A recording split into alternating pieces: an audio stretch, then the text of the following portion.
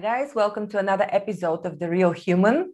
This is Irina, your host at Heal and Learn and the Grow and Learn podcast. And today I'm going to continue the series that we started last week, and hopefully I'll get to speak every week about an aspect of human skills and abilities and of human nature that is going to bring us hopefully closer to what we really are.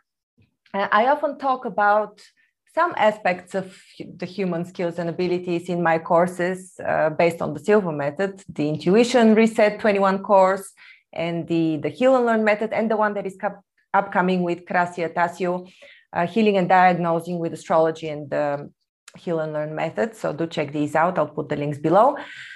And today I got inspired to talk about biology and how truthfully biology describes us as humans.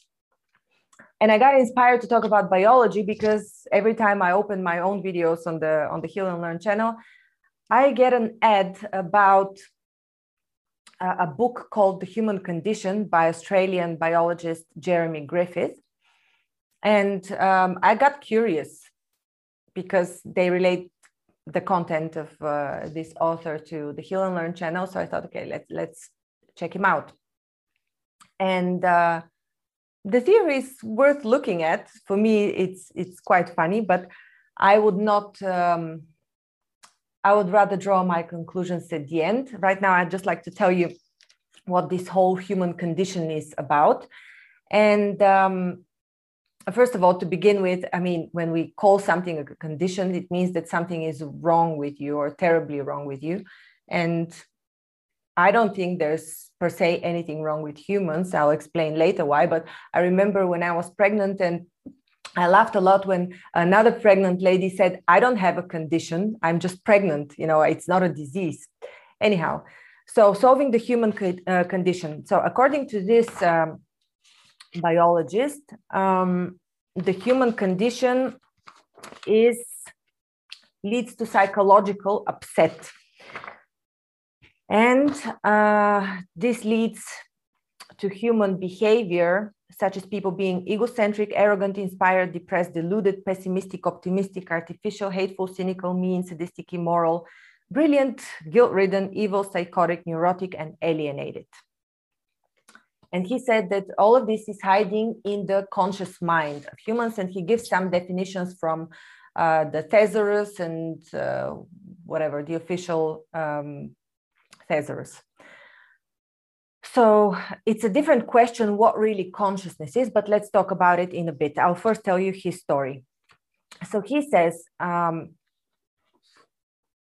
we've been blamed as humans as being, all of these negative qualities and of ruining the planet and of being cruel to each other, being egocentric and so on, as if we're inborn, as if these qualities were our genetic inheritance from us trying to survive. So basically the evolutionary theory of Darwin that, the best in the species survive. And yet there is a certain clash, and even Darwin admits it, that people have cooperative, selfless, and loving moral instincts, which doesn't fit very well to the theory of Darwin. And moreover, the animal that, according to him, is closest in genes to humans is this one, the bonobo ape. Up here, they claim that it has close to 99% identical genes as the humans, which still doesn't mean a lot. A few percentages can be huge. And even our genes are not everything that we are. So according to be able to explain what Jeremy Griffith states, I'll have to tell you the example that he gives as well, to be visual enough.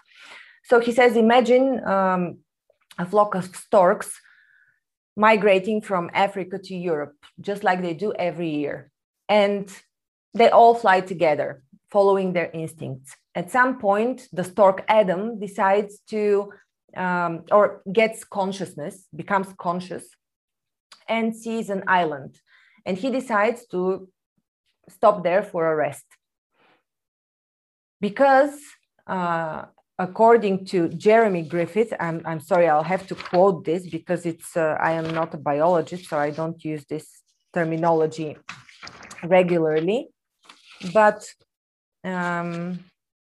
he says that there's a difference between gene-based and nerve-based learning systems. And the genes orientate, but nerves need to understand. So what he means is that the genes are responsible for the instincts and the nerves are responsible for understanding, which he calls consciousness, which I don't think is consciousness at all. Understanding doesn't equal consciousness. Or do you think so? So anyhow, let me finish the story, then we'll go back to that. So Adam realizes at some point that he has desires. He wants to stay at this island, but his instincts say you have to follow the flock of the other storks and you cannot deviate. And there's a clash between his instincts and his understanding, which is his conscious mind. And this clash, according to biologist Jeremy Griffith, is responsible for the human condition. And he says, the moment you understand that, the human condition is solved. So consider yourself having solved the human condition right now. There's not going to be any egocentric people anymore, any people that feel alienated, no arrogance, no psychotic behaviors. How does this sound to you? Realistic? Gosh, so sometimes I'm even surprised by the bullshit that keeps being put up. So I have a few quite significant issues with this approach to human behavior, human psychology, and what makes us human. It's not our understanding or wanting to understand. There's much more than that, because consciousness, let's start with the consciousness. First of all, let's take another science. Although for me, sciences are just partial, or they're like boxed views, only one perspective to the holistic view of us humans. You can't see a human through one specific science. But even if we take physics, physicists now admit that the universe is way too intelligent for it to have existed without a conscious mind, without an intelligent mind, without God. So even they say God exists, right? So there we have the clash of one proven science, biology, and another one that is universally accepted, physics. And this reminds me a lot about an instance that I had when I was a few years ago. I had one ex-boyfriend and a boyfriend meet at that time. One of them was a physicist and the other one a philosopher. So at the end, they ended up fighting. What is more important? What is the science that explains it all? What is the science that is first? And I'm sure that you've had teachers at school that also claim that their subject is the most important one. But in the end, all of it is just a partial view. It's just one look at at something, at a flower. When you look at it from a different perspective, it looks different. So, okay, this whole thing doesn't explain the consciousness that God is. It doesn't explain premonitions. It doesn't explain dreams, because premonitions that you have or intuition is not the same as instinct. Instinct is something that helps you survive, but sometimes you have intuition that you shouldn't travel, or these are premonitions, or intuition that somebody would call you, or that you should apply for a certain job and not for another. These are not instincts. And this is not understanding. So this can't be explained by the consciousness either. So there are a few things that cannot be explained by this simple biology, psychology, ridden theory. All right, so we have God that is not explained by that. We have the feeling of love that is not explained by that. I mean, if love is explained simply by continuation of the species, how are then how is then long distance love explained when it's not, you know, it's not immediately available, you're not continuing the species immediately, and yet there's long distance love. Also the case of twin flames. I've had a few people already, 3 cases when people have been telling me about twin flames, and it's not the most logical and the most practical thing to do, and yet people are sticking for that. And and even how do you explain visions about past lives? Because people have been telling me that they have been regressed or have seen visions of past lives with these people, with these twin flames. So is this biology? How does biology explain all of these phenomena? All right. So the other thing is intention and human will. If we assume that what Jeremy Griffith here says about the stork Adam having suddenly consciousness, and we equate it to human will, then there's somehow a disparity as well, because human will override the instincts. So the Adam stork will not have clashes and hence develop all these negative traits, the psychosis that Jeremy Griffith says. On the contrary, actually, not having and not realizing human will develops traits of psychosis and of what he calls psychologically upset mind. All right. The human will, I wanted to tell you, I'm looking at my notes here, what I wanted to tell you also. The human will, I'm sure that you've heard about women that lift up cars and trucks when their child is endangered, stuck under the truck, and stories like that.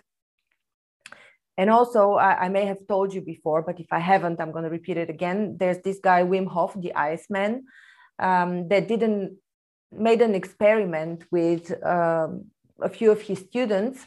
They were injected some virus, and they actually managed to expel this virus within 24 hours with the breathing technique that Wim Hof uses. So this is an example of human will.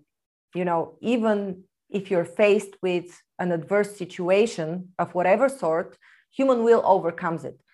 Understanding simply won't overcome it, right? So I've got nothing more to say on solving the human condition, apart from the fact that for me, this is, I don't even know why they put this content out there, you know, just to say suddenly you're not bad anymore. Suddenly you were like the monkey, what was it called?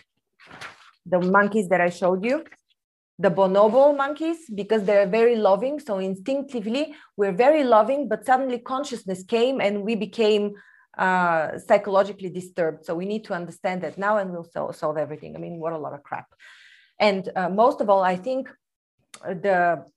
if we dig deeper, the case here is not, I mean, why is this content being put up is the question that all of us should ask. Just to prevent people from taking any action, to be more accepting of certain situations, but also it tells you you're good. There's nothing wrong with you. You don't need to change. You don't need to take action. Right? You only need to understand. You don't need to take action. There's no human will there involved in the whole situation that we're in.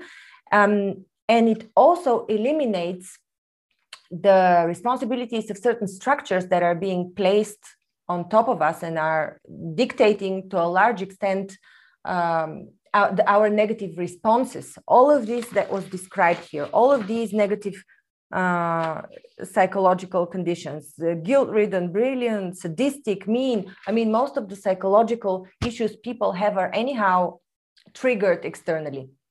And if they're triggered internally, there's a result of a past life or something like that. But usually they reside in childhood and are triggered by a very strong external pressure. So innately, yes, we're good. But all of these conditions that we have have nothing to do with our consciousness. Yeah, they have to do with external events and very often external structures. So if you are, let me see, competitive, neurotic, alienated, to a large extent, this is also driven by the structures that dictate a certain human organization. So, you know, you can take responsibility in terms of your free will, but not responsibility for all the negative traits and the psychosis that you're fighting with, because this is your response to what is being imposed on you that is not naturally human. Thank you very much. I hope I was somewhat clear. And in any case, you can watch the video. The guy's name is biologist Jeremy Griffith. It's an interesting point of view for someone who likes to dig into biology and such stuff. For me, it was just an exploration of what do they really want to say. All right, thanks so much. If you haven't subscribed yet, do subscribe. Check out the courses on Heal and Learn. Next weekend, we have the course with Krasia Tasio. Again, healing and diagnosing with astrology and the Heal and Learn method. It's going to be really interesting, so do join us. Thank you very much for your attention.